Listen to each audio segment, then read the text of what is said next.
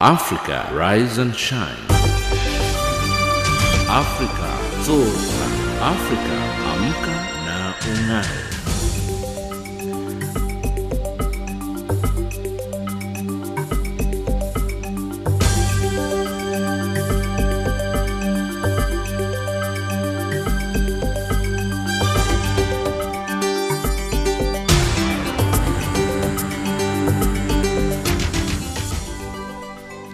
Good morning and welcome to Africa Rise and Shine. This is Channel Africa, the African perspective, coming to you live from Johannesburg in South Africa. We are on DSTV's audio bouquet channel 802, and you can also catch us on www.channelafrica.co.za. I'm Amanda Machaka, and with me in studio is Anne Musa, Tabiso Lihuku, and Fikile Lingwati.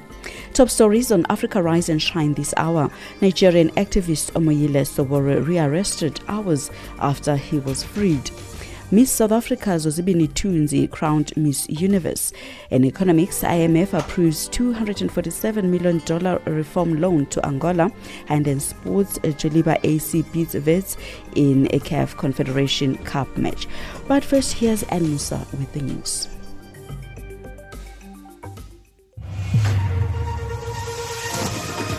SABC News, independent and impartial. From an African perspective. A very good morning to you. I'm Anne Musa. South Africa's ruling ANC says it cannot confirm whether former President Jacob Zuma is unwell and receiving treatment overseas. This follows some reports that Zuma is in Cuba receiving treatment at a secret hospital. Reports of Zuma being unwell have been met with skepticism in some quarters, with speculation he may be trying to avoid a looming corruption trial. ANC national spokesperson Pulemabi was speaking to journalists on the sidelines of the National Executive Committee meeting in Benoni, east of Johannesburg. He would only confirm that Zuma was not present. Like yourselves, we have seen media reports that suggest that the former president of the ANC's health might be ailing. And if that was to be true, we of course wish him well and a speedy recovery. We do not have any further details except what we saw in the press. The Interior Minister of the UN-backed government of Libya, Fathi Bashagha, has issued an order to start an immediate investigation into the mistreatment of a captured pilot of the rival East-based army. At the weekend, the UN-backed government forces announced shooting down a fighter jet of the East-based army in the western city of Zawiya, west of the capital Tripoli, and capturing its pilot. The minister also ordered to replace the head of the security force that captured the pilot. Libyan social media posted photos of the captured pilot, who was being beaten and stripped of his military uniform. Young environmental activists will take center stage at the UN Climate Change Conference in Madrid in Spain. Greta Thunberg from Sweden and German's Luisa Neubauer will host a press conference in the morning to share their views and expectations from this year's negotiations on climate change.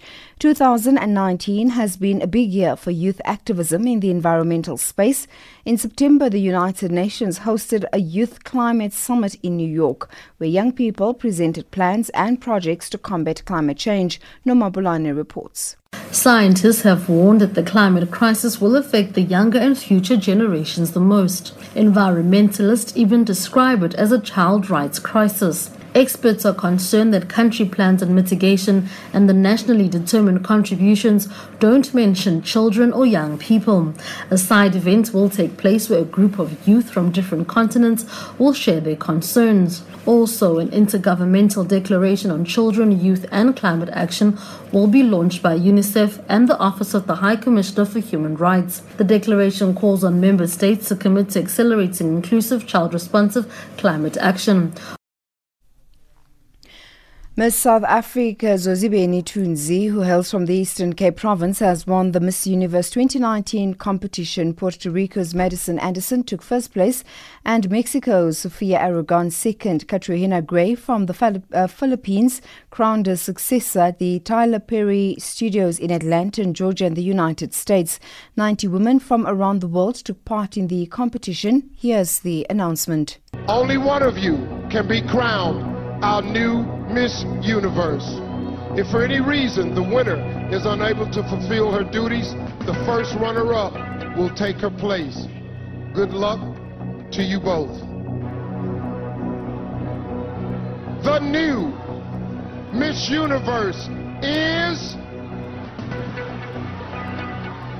South Africa!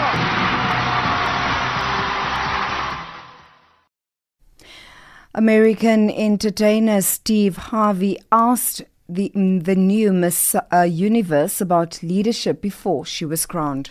What is the most important thing we should be teaching young girls today? I think the most important thing we should be teaching young girls today is leadership. It's something that has been lacking in young girls and women for a very long time, not because we don't want to, but because of what society has labeled women to be. I think we are the most powerful beings on the world, and that we should be given every opportunity, and that is what we should be teaching these young girls, to take up space. Nothing as important as taking up space in society. And that's the news headlines at 7:30 Central African Time. SABC News, independent and impartial. From an African perspective. Finalists, the time has come. The second runner-up for Miss Universe 2019 is Mexico. Congratulations, Mexico. Now we are down to South Africa and Puerto Rico. Only one of you can be crowned our new Miss Universe. If for any reason the winner is unable to fulfill her duties, the first runner-up will take her place. Good luck to you both. The new Miss Universe is South Africa!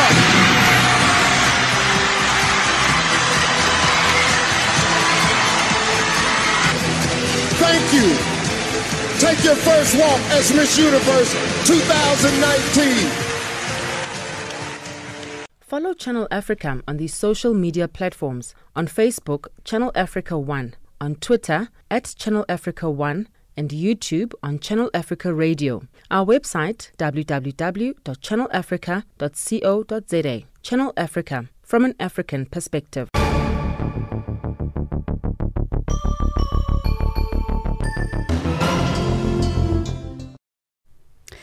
All of Africa is celebrating the crowning of South Africa's Zozibini Tunze as Miss Universe, a beautiful brown-skinned woman. She said that, I think the most important thing we should be teaching young girls today is leadership. That is something that Oprah Winfrey has just emphasized on, as well as she was congratulating Zozibini Tunze. And Zozi went on to say it's something that has been lacking in young girls and women for a very long time, not because we don't want to, but because of what society has labeled women to be. And she says, I think we are the most powerful beings in the world and we should be given every opportunity. And nothing is more important than taking up space in a society. So beautiful. And she really deserves it. And every brown-skinned girl out there now can see her face in Zozi's. So we say congratulations to her. We are super proud of her.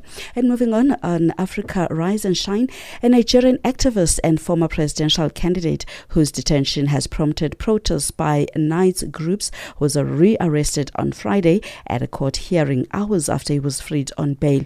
Omuyele Sowore, who ran against President Muhammadu Buhari in February's election, was first arrested in August and has pleaded not guilty to charges of treason, money laundering and harassing the president. He was released on bail on Thursday ahead of a court hearing on Friday.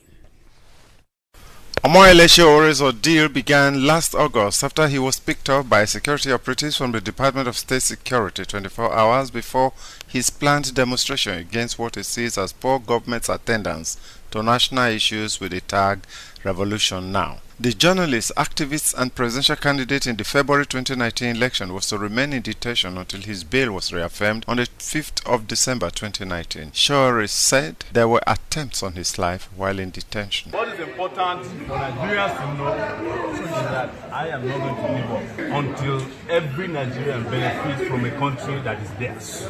And I've made it very clear. They tried to break me in prison.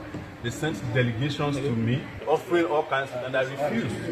And they promised that I would not walk out of their detention alive. That is what they came here to implement today. It is our country, and some people have to make the sacrifice for this country to be a country of rule, of law. While his followers were still basking in the euphoria of his release, men of the Department of State Security swapped on Sowore in the court premises and attempted to rearrest him. The move was challenged by social activists and his supporters, but his lawyer Femi Falana had to personally drive him to the headquarters of the DSS, where he has now been detained without any known court order setting aside his bail, which allowed him the short-lived limited freedom. But the prosecution lawyer Hassan Liman, probably not aware that Sowore was being stalked for a rearrest, says the court's order for his release was complied with. It has been said in open court, in compliance with the order of the court, which granted bail to the defendants, the DSS, that's the Federal Government of Nigeria, released Mr. Sowore and Bakare yesterday, the 5th of December 2019.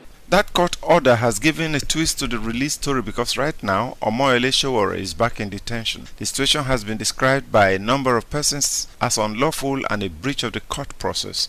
The defense lawyer Femi Falana described what happened at court.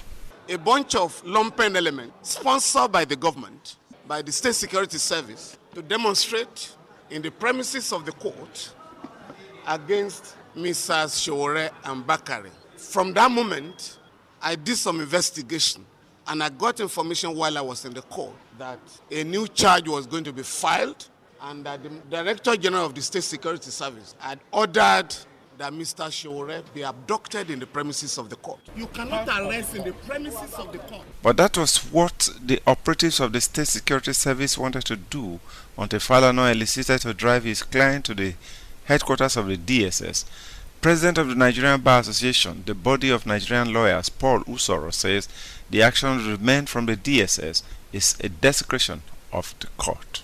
I think we should look at it from different levels. The first one is the act of actually having armed people go into the well of the courts to arrest anybody. That is unheard of. It's a desecration of hallowed grounds of the courts. You are desecrating a place where, in fact, you are supposed to uphold the rule of law. And in fact, what you're doing in effect and going in with people with guns is to effectively tell everyone that you're not obeying the rule of law, you're not under the rule of law, that might is right.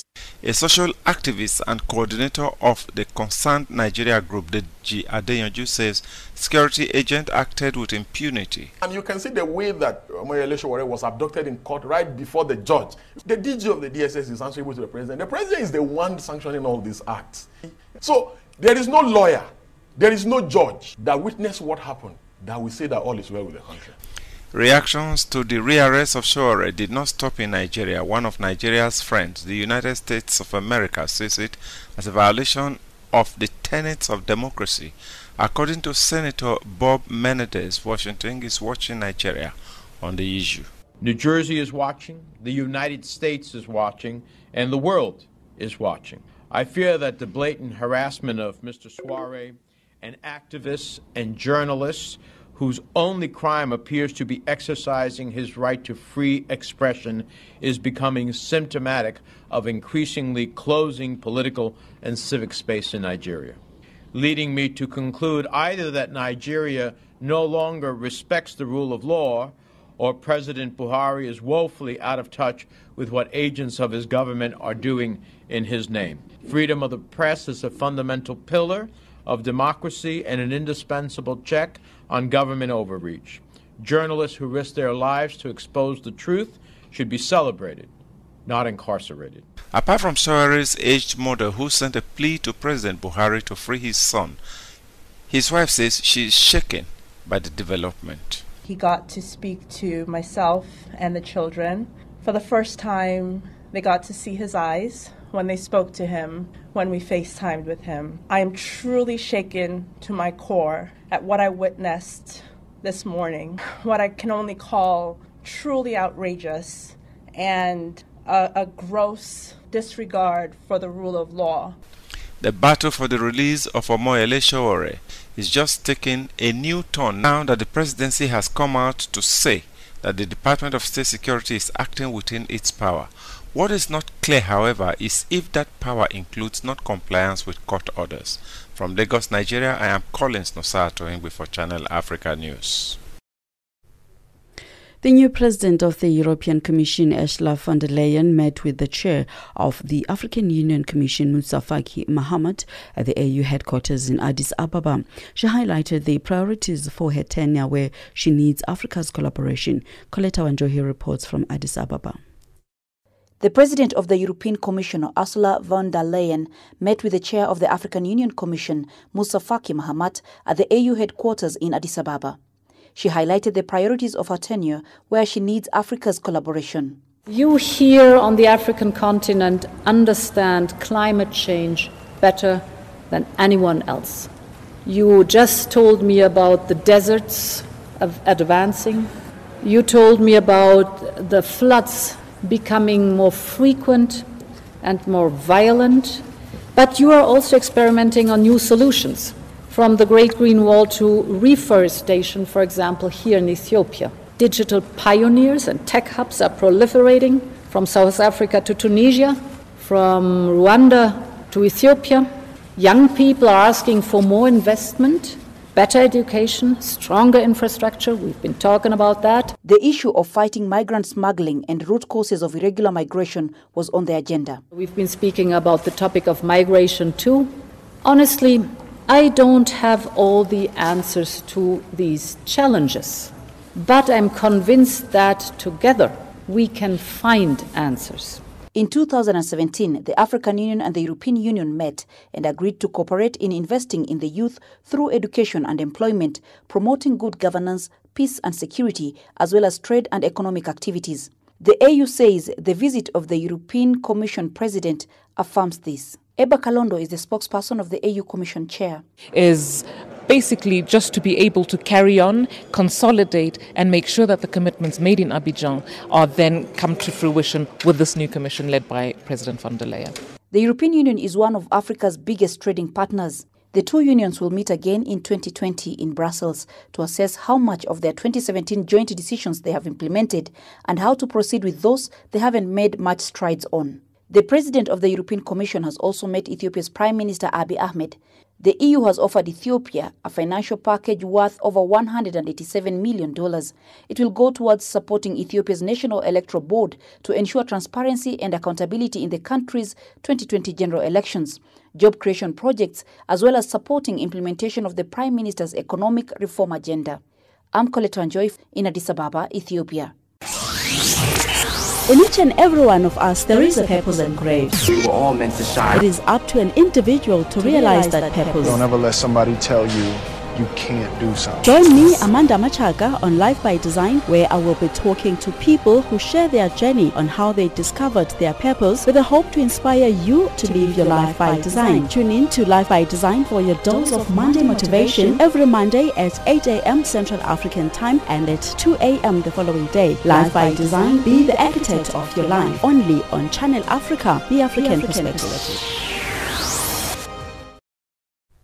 It's 90 minutes after 7 Central African Time. You listen to Africa Rise and Shine here on Channel Africa, the African Perspective. My name is Amanda Machaga. I'm in for Lulu Kabu. South Africa's Environment Minister Barbara Creecy has called on African ministers to speak with one voice when negotiating at the UN Climate Change Conference COP25 in Madrid, Spain. She made the call at the African Ministers Conference on Environment on Sunday. AMSIN is seeking special conditions to be considered for Africa that that will ensure that the continent is provided with infrastructure and financial support in its fight against climate change. Creasy says without these commitments from the developed world, it will be difficult to reach the carbon reduction targets in the Paris Agreement. Nomabulani reports from Madrid. African ministers of environment are concerned that the Green Climate Fund isn't being replenished adequately. This creates a challenge for developing countries to achieve their adaptation and mitigation targets. AMSON's David Ombisi. We are on the brink of missing the opportunity to limit global warming to 1.5 degrees centigrade. Reflecting on the report's overall conclusions, it's evident that incremental changes will not be enough, and there is a need for rapid and transformational action. Central to their arguments and negotiating stance is that Africa can't afford to address the loss and damage caused by climate change from their developing economies. The AMSON meeting agreed that it was imperative for Africans to send one unified message. The developed world must play its part responsibly in fighting climate change effects in the global south. Barbara Creasy is South Africa's Environment Minister and President of AMSON. The African continent wants a clear share of the proceeds from both Articles 6.2 and 6.4, which we see going towards an adaptation fund. Lastly, we have stressed the importance of new, additional, predictable, and adequate finance, technological transfer, and capacity building for the African continent as a whole and African countries individually. For South Africa, Creasy says the transition from fossil fuels to renewable energy shouldn't result in any job losses or industry collapse. She says it's important that action plans to mitigate climate change doesn't leave anyone behind. There are many families in our country that are dependent not only on the mining sector but also on our state-owned enterprises for our livelihoods. We do not want those families to be left behind in the transition. In 2015 in Paris, the developed world had pledged to donate $100 billion towards the Green Climate Fund. But currently, just $5 billion has been committed.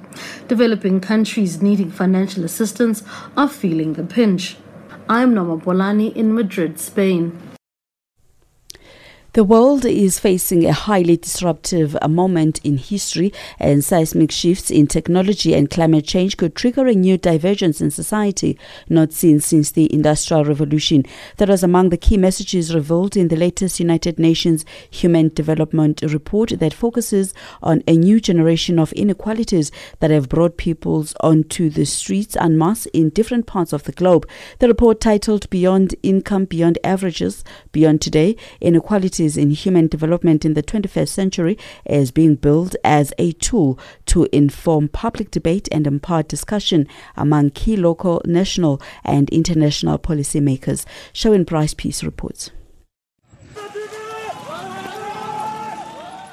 As social unrest sweeps the globe, from Hong Kong in Asia, Lebanon and Iran in the Middle East, France and the United Kingdom in Europe, to the discontent in Sudan and Zimbabwe and other parts of Africa, to Chile and Venezuela in South America. The 350-page report argues that inequality is a common thread and could be a blueprint on how to tackle development in the 21st century. Listen to Administrator of the UN's Development Programme, Achim Steiner. We seem to be confronted with an increasing sense of discontent, of frustration that manifests itself in some of the political extremes that are emerging in national political debates, in the national political landscapes, but also with increasingly violent reactions that we have witnessed. And these responses or reactions on the streets, so to speak, have a lot to do with development outcomes and development choices of the past. Steiner and the authors of this report argue that this is not a story of development failures. Quite the contrary, in that development has delivered success stories, including bringing millions of people out of dire poverty. But they also point to what we are witnessing right now and make the case that policy responses that are being developed are simply no longer adequate or acceptable to large numbers of people who no longer perceive them to deliver fair outcomes in the 21st century. We still have the challenge of the extremely poor, but on the back of many successful policies in reducing extreme poverty, what we are seeing is an opening up of a new generation of inequalities. And those, interesting enough, are particularly centered around the emerging middle classes of societies, and therefore also manifest themselves through a more vocal set of protests and responses that have emanated from them. The report points out that a new generation of inequalities is opening up around education, around technology and climate change, that if left unchecked could trigger a great split in societies everywhere. Pedro Conseco is the lead author of the report. Inequalities in all dimensions of human development are still high. Inequalities are high and widespread. And one example is if we look at what happened to a child born in the year 2000 in a low human development country compared to a child born in a very high human development country. In a low human development country, there's a 17% probability that the child is not alive today, 20 years after she was born. While in a very high human development country, there's only 1% chance that that child is not alive today. And more than half of the children born in the year 2000 in a very high human development country are in higher education today, while only 3% in a low human development country are in higher education today. So inequalities in human development remain high and widespread. The report analyzes inequalities in 3 steps: beyond income, beyond averages, and beyond today. And as Achim Steiner explains, inequalities of the 20th century are giving way to a new generation of inequalities in the 21st century. Understanding inequality and also framing responses to that phenomenon at local, national and international level, because at all 3 we are challenged, requires us to think beyond income. It's not the economy anymore, stupid. It is much more complex. And it may have been in the 1980s, but it certainly will not answer to the phenomena we are witnessing every night on our television screens and we can read in newspapers about what is happening and how people are reacting. It is also beyond averages, because averages do not capture the distributional reality. With the recognition that averages like per capita income and per capita GDP growth for a country often don't provide a full picture of a society's development, as the principle of fairness becomes key, European countries dominate the top 10 of the Inequality-Adjusted Human Development Index, with Norway, Switzerland and Ireland making up the top 3. South Africa is at 113th out of 189 countries listed. I'm Sherwin Bryce-Pease in New York. Across the globe, every second, there's always a breaking story. Coletta Njoe for Channel Africa Radio in Ethiopia's capital, Addis Ababa. Reporting for Channel Africa, I am Hilda Kekeloa in Zambia. Our cutting-edge and hard-hitting journalism leaves no stone unturned, giving you the whole picture every time. George Muhango, Channel Africa, Blantyre. Reporting for Channel Africa, this is Moki Kinzeka in Yaoundé. From an African perspective, listen to Channel Africa in English, Kiswahili, French, Silozi, Portuguese, and Chinyanja, informing the world about Africa. Join us every day and know what is happening around you. Channel Africa. Self-confident, on top of the situation, capable of picking up improbabilities, contradictions. He was imposing. He was a very tough negotiator. He didn't come up with a statement to the negotiations of trying to take revenge, of blame, criticism, bitterness, retribution. What he did was to get into the mind of his adversary. I don't think the 27 years was a waste. It was quite crucial in the making of who he turned out to be. Nelson Mandela, the key to our freedom, reconciliation and unity. It's approaching 7:30 Central African Time, and Musa has the news headlines. SABC News, independent and impartial. From an African perspective.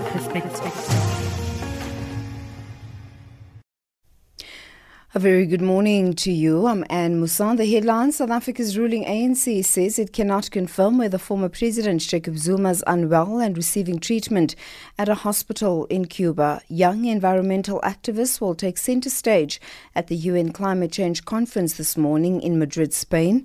And the Interior Minister of the UN-backed government of Libya has issued an order to start an immediate investigation into the mistreatment of a captured pilot of the rival East-based army. Those are the stories making headlines. Africa, rise and shine. Africa, zorka. Africa, amka na ung'are.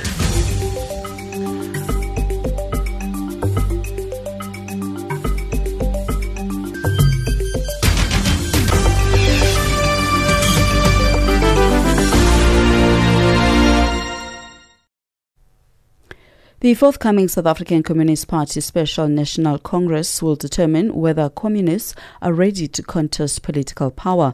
Delegates at the 4-day meeting starting today will debate and finalize if the party will contest future elections independently. Ndeba Mukobo spoke to the SACP's First Deputy General Secretary Solly Mabaila on the party's prospects if it were to contest future elections outside of the South Africa's ruling African National Congress. For some time now, the South African Communist Party has been pushing for a reconfiguration of the alliance. Its lower structures have complained about the dominance of the ANC on candidate lists, policy proposals and deployment processes, saying many SACP and COSATU members are being sidelined. Some party members believe the best way is to contest future elections outside the ANC and are now looking at the 2021 local government elections as the best time to test their electoral support. And already a discussion paper titled New Possibilities, New Challenges and New SACP Responsibilities has been prepared for consideration at the Congress this week. The party's First Deputy General Secretary Solly Mabaila. We have developed a discussion document in this regard. As you know, it was a big issue in our previous Congress. The matter was mandated by Congress for further discussions together with our allies. It had two components into it. The first was the reconfiguration of the alliance and the building of broad and popular fronts. So we have engaged in both areas as the Central Committee. So we'll be giving a report back to the Special National Congress, but as well as to get a feedback from the structures about the discussion document we have developed in this regard. So it's a real issue at the Special National Congress. Although delegates are still to discuss this issue, Mabaila says there is an overwhelming mood for the party to contest power at the local sphere of government. What has come out largely is the fact that there's a necessity to take part in local government elections, as well as to strengthen that aspect of the tool of the reconfiguration of the alliance. But at the moment, I think there's clarity that there will not be wholesale not contesting local government elections, particularly because of challenges that are there in local government. There are areas that quite clearly our structures feel the party should have mandated them to participate in the elections. So this is one big issue that will arise, and I do have a sense that at least at local government level, there's a vibe towards contesting. For the first time, the SACP contested elections at Metsimaholo municipality in the Free State, and defending his comrades at the lower structure, Mabaila said they were not influenced by careerism and lust for power. He said they decided to contest because the ANC had failed the community and workers in that municipality. You can say whatever you want to say. If the ANC doesn't want to do it, they don't want to do it. And that's why we have to reconfigure the alliance, because we are sick and tired where we'll say we will agree on things and they are not done. And we don't have a tool to ensure or to enforce them. So what we have done now with the alliance reconfiguration is to agree on a compliance modality of decisions of the alliance. But to the level of enforceability, it's something else. And I think that Metsimaholo has taught us, for instance, that once you have a sense of political power, you are able to, at equal level, be able to engage your partner. So in this case, we think that the ANC will be forced to listen. With a long-standing view that the alliance is still relevant, Solly Mabaila said a wish to contest elections outside the ANC does not signal the beginning of the end of the alliance. He maintains the SACP voice will still be expressed within the context of the alliance, insisting they are now pinning their hopes in the reconfiguration process. There's progress in this case of the reconfiguration of the alliance. You remember we issued a joint statement a couple of weeks ago. The alliance for the first time agreed on a joint framework on reconfiguration, which is a major milestone. And if that were to be adhered to, it does bring new issues into the debate. But political analyst Dr. Ralph Mateka says although proponents of a contest for political power might be influenced by opportunities in government, these communists might have a point in that within the alliance, the SACP and COSATU are junior partners which are only valued at election time. But political analyst Dr. Ralph Mateka says although proponents of a contest for political power might be influenced by opportunities in government, these communists might have a point in that within the alliance, the SACP and COSATU are just junior partners which are only valued at election time.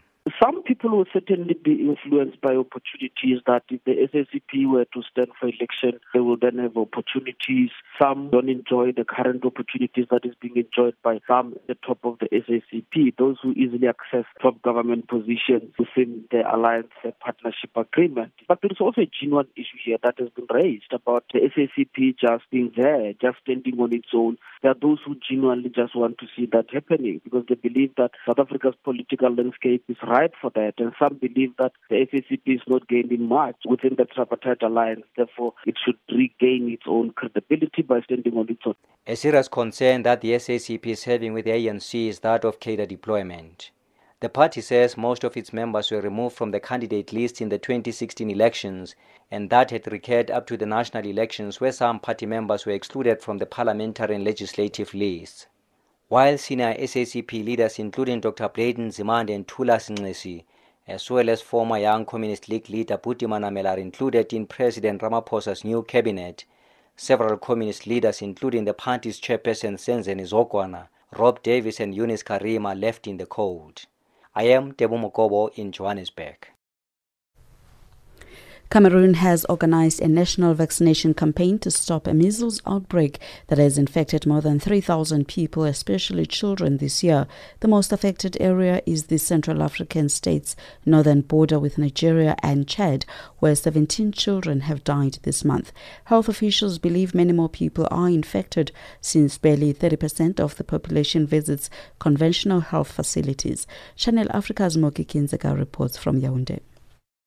Pour cette campagne, il faudrait que les parents comprennent que ce ne sera pas du porte-à-porte comme lors des campagnes polio, où il fallait aller marquer les maisons, fouiller dans la maison. Non. This is the voice of Dr. Edzua Breeze, coordinator of the vaccination teams dispatched to towns and villages around Cameroon's capital city, Yaoundé. Edzua is on the streets of Yaoundé, telling people that vaccination teams are stationed in all road junctions, churches, schools, markets and popular spots, and will not be visiting homes as they have always done in the past. He says in the past, they did not meet many parents and children at home because they had gone to schools, farms, offices or markets. Nurse Teresa Mabu, a member of the vaccination team from Cameroon's Public Health Ministry, says the vaccination campaign is aimed at saving millions of lives threatened by the measles outbreak. It is efficient, it is simple, and it's free for all the children. So I'm calling on all the parents, all the mothers to vaccinate their child. We also have this deworming of children from 1 year to 5 years. We have vitamin A that is given from 6 months to 5 years. The Public Health Ministry reports that the northern regions, where more than 2,000 of this year's 3,000 reported cases have occurred, have higher birth rates and lower routine vaccination coverage, as barely 3 out of every 10 mothers visit conventional health facilities. They prefer African traditional medical practitioners who are more accessible and available than hospitals that are often very far away, understaffed and lack medication. Fear and misinformation make some distrust vaccinations. Some parents either refuse or forget to have their children vaccinated when they are 9 months old, as recommended by the World Health Organization. 23-year-old mother of two, Lovelyn Tosam, says it was after she lost her 2-year-old baby shortly after she arrived at the Biamasi District Hospital in Yaoundé that the medical staff informed her that she had to vaccinate her children. She was coughing, she was very weak, and she was vomiting ceaselessly. 24 hours afterward, we lost her, and it's now that I'm learning that we had to go for vaccination. The World Health Organization lists vaccine hesitancy as one of the top threats to global health that have been leading to the resurfacing of measles in some countries. Dr. Fanuel Habimana, World Health Organization resident representative in Cameroon, says people should trust vaccines' ability to save lives. Le vaccin qui est offert aux enfants est un vaccin sûr. He says people should be informed that the vaccines given to their children are efficient and certified by the World Health Organization. He says he was also vaccinated when he was young and is calling on community, religious, opinion and political leaders and everyone in authority to educate all parents so they will allow their children to be vaccinated. He says after the campaign, the knowledge of the need for routine vaccinations for newborns should be reinforced. Au-delà de la campagne, il faut continuer à renforcer la vaccination de routine. 2 injections of a vaccine can prevent measles, and the WHO says treatment is safe and effective and has been in use since the 1960s. Cameroon reported its last massive measles outbreak from February 2010 to July 2011, when 37 out of the 179 health districts in the country were affected. Reporting for Channel Africa, this is Moki Kinzeka in Yaoundé. A group of Indian policemen were hailed as national heroes after they killed 4 arrested rapists in Hyderabad city on the weekend. And as calls for instant justice for sexual offenders grew louder, rights groups and lawmakers warned India would slide into chaos if the judicial process is sidestepped. Neha Punya has more from New Delhi. Police in the state of Telangana say they were forced to shoot the men in the early hours of Friday local time when they tried to make an escape. The police had taken the 4 suspects to the scene of the crime in a bid to reconstruct the rape and murder of the 27-year-old doctor. The vet was allegedly abducted last week, gang raped and strangled to death. Police say her body was then set alight in a bid to destroy evidence. The brutality of the crime has sparked widespread protests across India. The parents of the victim have welcomed the death of the men, saying that their daughter has finally been given justice. Many politicians and citizens have welcomed the killing as well, lauding the police's actions. India sees over 90 rape cases every day. Despite the setting up of fast-track courts, cases move slowly and conviction rates are very low. Earlier this week, an Indian parliamentarian also called for the public lynching of rapists. However, critics have called this an extrajudicial killing since the men were reportedly unarmed when they were shot dead. Many have also warned against celebrating their death, saying that these men hadn't yet been convicted and were still considered suspects in the crime. Neha Punya, SABC News, New Delhi. Across the globe, every second, there's always a breaking story. What we want to achieve is a healthy and vibrant economy which can ensure full employment to our people. The government concurs with the views of the Black Economic Empowerment Council report that it is now necessary to make our policies on black economic empowerment more explicit. Last May, I asked constituencies at NEDLEC to discuss youth employment incentives. I'm pleased that discussions have been concluded and that agreement has been reached on key principles. We are on an ambitious drive to industrialize, to attract investment, and to create more jobs for the youth of our country. They don't have jobs. I've tried looking for a job for a year and a half now. The challenges were experience and the level of education which I have.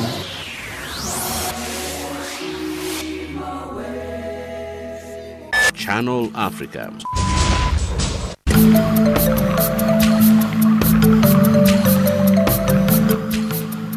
This is Channel Africa, South Africa's official international public radio station on internet and satellite. From an African perspective. Guess what? You can now listen to Channel Africa using Silozi, Chinyanja, Kiswahili, Portuguese, French, and English, giving you an African perspective. Hi, my name is Tandolunye Ndlovu, and you are listening to Channel Africa. We love Channel Africa from an African perspective. Channel Africa, bringing you the African perspective. 7:45 Central African Time. It's time for Economics News with Thabiso Lehuku.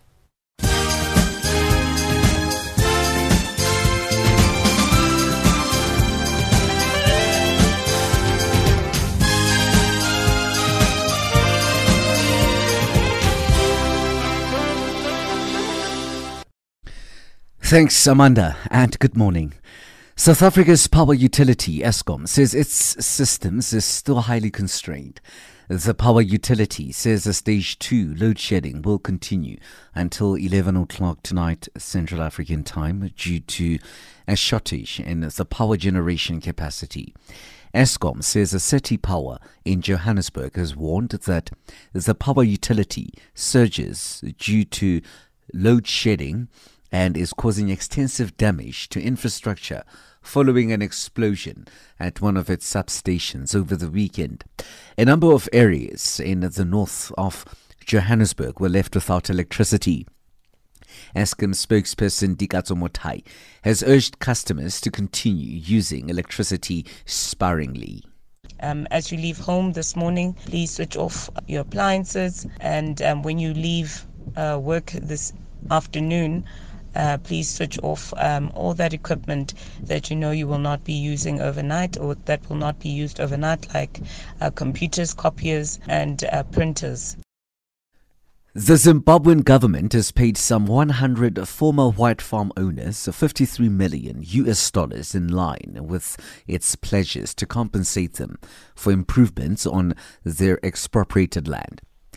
During his 2020 budget presentation last month, Finance Minister Mthuli Ncube said he had set aside $380 million to compensate mainly former white farmers who lost their land during former President Robert Mugabe's chaotic land reform program, which started in the early 2000s. The move is part of President Emmerson Mnangagwa's undertaking to appease angry white farmers who laid claims to tracts of farmland seized by the state under the controversial land reform program. The International Monetary Fund has approved a second tranche of $247 million loan to be paid to Angola under its extended fund facility, following a review of the Southern African oil producers' progress under the program. The multilateral lender announced the move. The International Monetary Fund originally approved the facility totaling $3.7 billion in December 2018 to help Angola manage twin budget and balance of payments crises after tanking global crude prices ripped a hole in its revenues. A report has revealed that counterfeit Kenyan goods being sold in South Sudan have caused a diplomatic tension between Nairobi and Juba, putting genuine manufacturers at risk of having their products blacklisted in the country.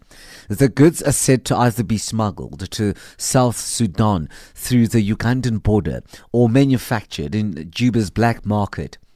A Kenya government memo seen by the East African reveals that so rampant is the trade that, fearing a backlash against the genuine manufacturers, the Kenyan ambassador to South Sudan has written a strongly worded letter to the Kenya Bureau of Standards, asking the agency to act or risk having Kenyan goods barred from entering South Sudan. International trade, trade facilitation and infrastructure developments are amongst those which have been prioritized by the government of Eswatini for the implementation of the Vienna Programme of Action. Minister of Commerce, Industry and Trade, Manqoba Khumalo, made these remarks during the plenary session of the high-level midterm review of the implementation of the Vision Programme of Action for landlocked developing countries held in New York. The minister says the Kingdom of Eswatini, with a population of about 1.2 million people, a geographical landmass of over 17,000 square meters, and surrounded by South Africa and Mozambique, had placed a structural economic transformation at the core of its national economic agenda. The US dollar is trading at 360.99 Nigerian naira, 1068 Botswana pula, 182 Kenyan shilling and 1519 Zambian kwacha.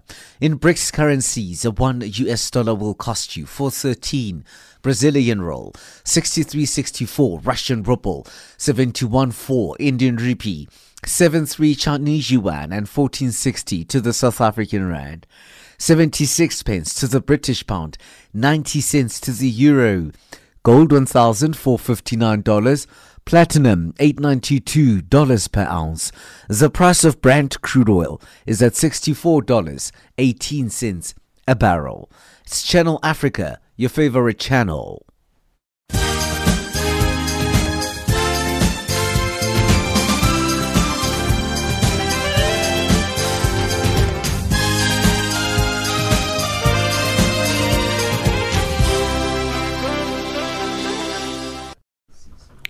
Thank you, Tabiso. It's time now for our sports news with Fikile Lingwati.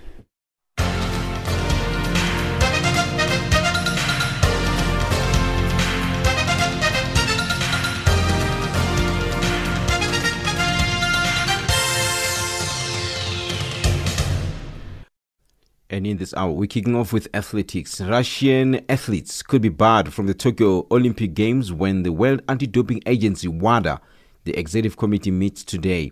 The Russian anti-doping agency, RUSADA, was suspended after the 2015 WADA report found evidence of state-sponsored doping in Russian sport, and the country was barred from the Rio de Janeiro Olympics athletics competition the following year. Russians competed as independents at the 2018 Pyeongchang Winter Olympics, walking behind the Olympic rings flag at the opening ceremony. RUSADA's suspension was lifted in September last year amid strong criticism as WADA gradually got access to key Russian athletes' data from a Russian dope testing laboratory.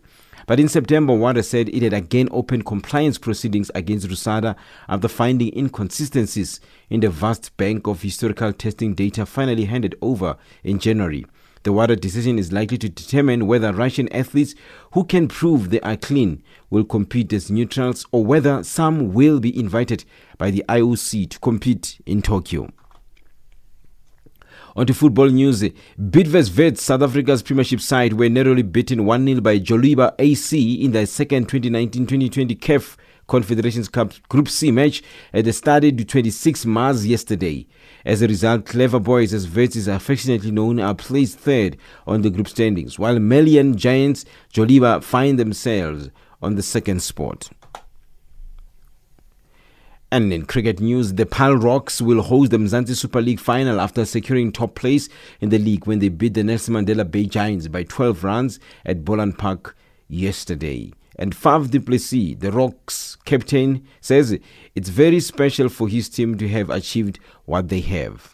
Yeah, I think today was a great example of the kind of cricket that makes us successful. You know, obviously the planning went into the team and you planned for plan A, and we had a lot of injuries in 3 Protea players, which all were batters, pretty right early in the tournament.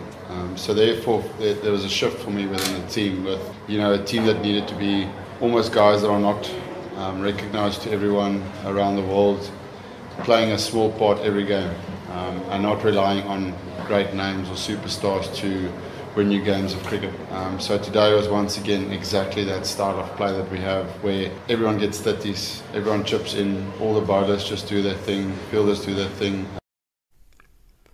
Giants captain John Smart says it was again the small margin that was the difference on the day and congratulates the Rocks on reaching the final. Yeah, look, of course you're never happy when you lose a game of cricket. That's pretty obvious. But again, I thought the margins were quite small today. They played really well in their last 2 overs of the bat. I thought we brought it back extremely well, and they played really well. Kyle Verreynne and Jordana played really well to get them to a really, really good score. And then, like I said, we had a few things whenever we got a partnership going, kind of just lost a wicket. I got run-outs in a bit of a freakish way.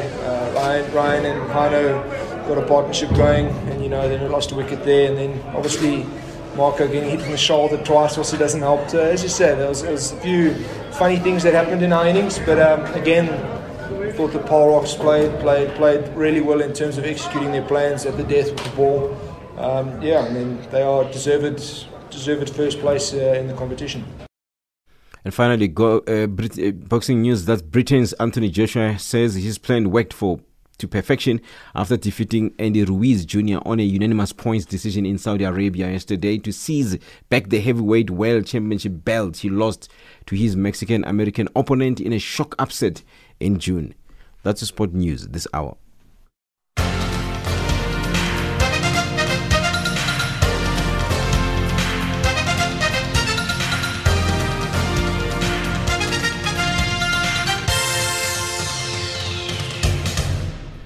Africa, rise and shine. Africa, zorka. Africa, amka na ungae.